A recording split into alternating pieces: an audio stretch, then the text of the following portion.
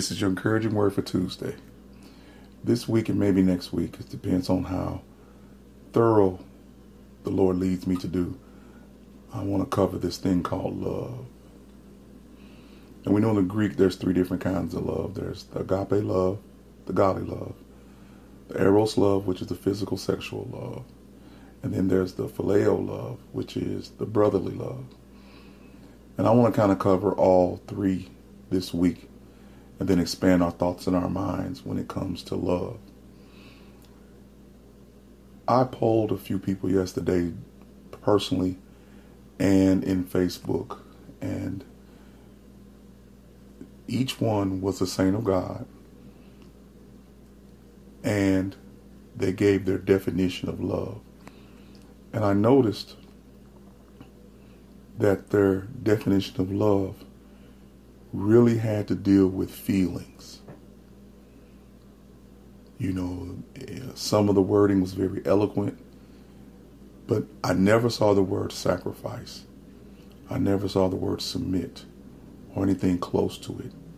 I saw stuff like yearning and wanting to be with and looking forward to. And so I'm trying to think about how to teach them that the standard of love that we should always shoot for is the agape love in dealing with each other and our spouses, and just having grace with people. It's not easy, but let's just start with the word agape. Agape means wide open, with wonder, unconditional. That's God love. And I like the word wonder, with marvelous wonder. God loves us with a wondrous love, a complete love, a wide open love, and it's unconditional.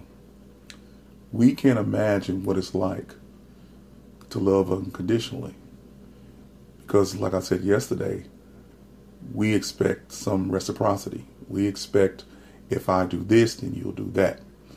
If I give you this, then you'll give me that. The Western society is set up like that. You work, you get a paycheck.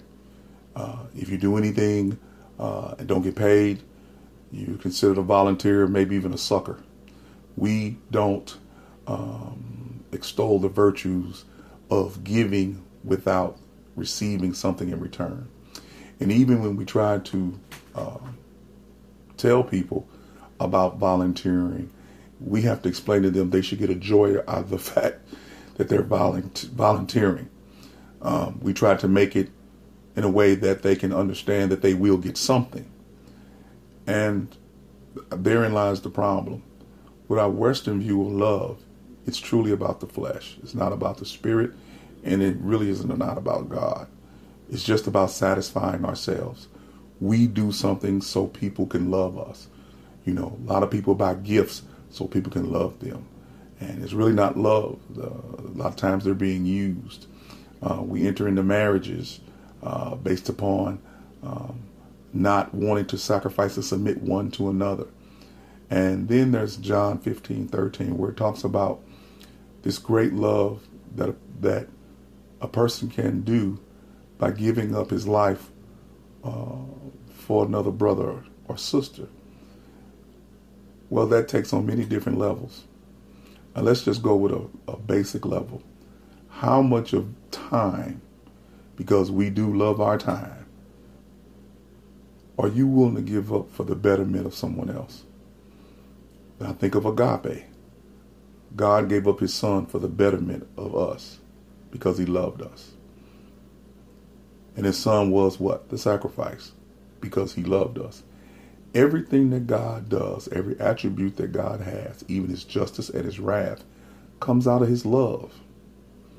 He doesn't arbitrarily just do anything. He does it because he wants you to come close to him.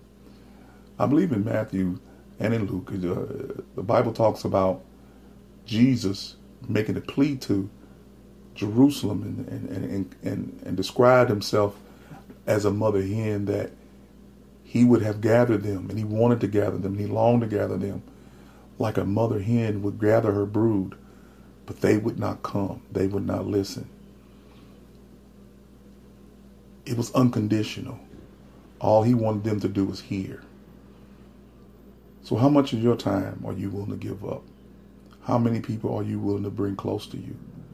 Well, you say, well, Pastor, if I bring people close to me, they can hurt me. Yes, that's true. But if you look at it like this, the only way that you can deal with anyone that is contrary to what your standards are in life, because we all have them, our biases in life, is to give up those biases and sometimes those standards. And I'm going to talk about to your detriment, but to let them in, let them see who you really are. We put up these walls, and the walls block love.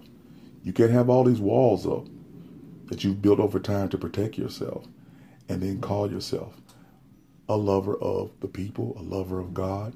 You have to let the walls down and take the chance. Love is scary. Yes, it is. Unconditional love especially.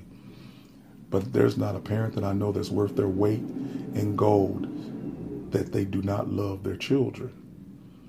And it's unconditional. No matter what their children do, I've heard many mothers and fathers say, I accept what they done, that what they done was wrong, but I love them. And that's the kind of love that we're talking about. And that's the kind of love we need in the church. We need love that's unconditional. And love that's unconditional is love that understands. Love that's unconditional is a love that sacrifices and submits. Love that's unconditional doesn't seek gratification for doing anything that is good for the other person. To love is good enough, and to know that you're doing what God has done for you is reward enough. It seems very lame and not exciting, but I've learned over time that when I try to love unconditional, there are so many different fruits and beautiful bouquets of aroma that comes out of that. Meaning that I see people blossom when you show them unconditional love. When you don't set the bar, people are expecting you to bait and switch, that one day you say it's unconditional and then next day you lay an expectation on them. I have friends who I love them unconditionally, and the more I love them, sometimes they put expectations on me to always receive that unconditional love. And when I tell them sometimes I said, I'm going to always give it and you're going to always receive it. But it's interesting, you expect me to give unconditional love. And I try to wrestle with that. Is that a good thing? Or is that them taking advantage? But I have to go back to Jesus. Yes, people are going to take advantage of your unconditional love. But that's where grace and mercy comes in. And again, it's not easy. It's probably one of the hardest things that you will ever do. People that are in marriages, which is God's greatest relationship in the whole Bible, society has basically taken advantage of marriage. We have abused marriage, so there's abuse in marriage. We marry too lightly. We don't take it as serious. And now we really don't take it serious because you can basically marry whatever you want. Love is just about feeling good. It's not about the sacrifice. And again, it's not about submission. And you will hear me say these words because I want to get into your spirit about what love really is. God also explains the love in 2 Corinthians about a husband loving their wife as Christ loved the church. So we ask ourselves, how did Christ love the church? Well, Christ loved the church because he sacrificed himself, his whole body, for the church. How many husbands today really are willing to sacrifice themselves for their wives? I mean, protect her, provide for her, lay his life on the line to make sure she is satisfied and sanctified and set apart. No, now we just do what we want to do. And our society is not the better for it. It is interesting also that I find out that when I do truly love unconditionally, I'm at peace with God. I reach a point where I'm less likely to get offended. Because in my unconditional love, I have to learn how to take offense, which I talked about last week.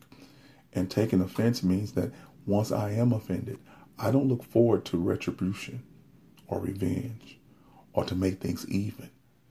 I'm always on the higher ground with love. The Bible tells us that everything else will pass and fail, but love, the agape love, the wondrous love, the unconditional love will always be around. It's the most powerful thing that you can have, and it won't fail. It'll get rough sometimes because it got rough for Jesus. But think about it. His unconditional love for his Father and his Father's unconditional love for the Son, and both of their unconditional love for us, sent his Son to bear the cross. And all he's asking us to do is, when we deal with each other, consider what he has done for us and how much he has loved us. And yes, learning how to sacrifice is a process. And I want you this week to start with your time. Take some time out to give somebody else some of that precious time that you have for their betterment, for their growth, for their edification. Just start with that this week. That's all I ask. Give somebody else the most precious thing that you have is your time. And see how God will use you.